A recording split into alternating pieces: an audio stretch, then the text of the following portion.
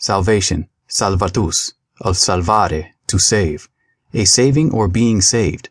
Preservation from destruction, rescue, a person or thing which is a means, cause, or source of preservation or rescue. In theology, spiritual rescue from sin and death, saving of the soul through the atonement of Jesus, redemption.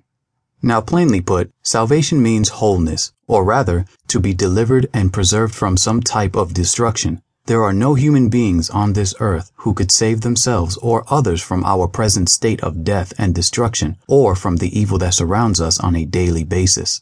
A person can be an exceptional do-gooder, but no one can create a new heart or perfect nature that will save that individual from destruction. We can do nothing for ourselves. Therefore, salvation is truly a gift from God. God's plan of salvation for the world can only be found in Jesus Christ, God's perfect sacrifice, the Lamb of God.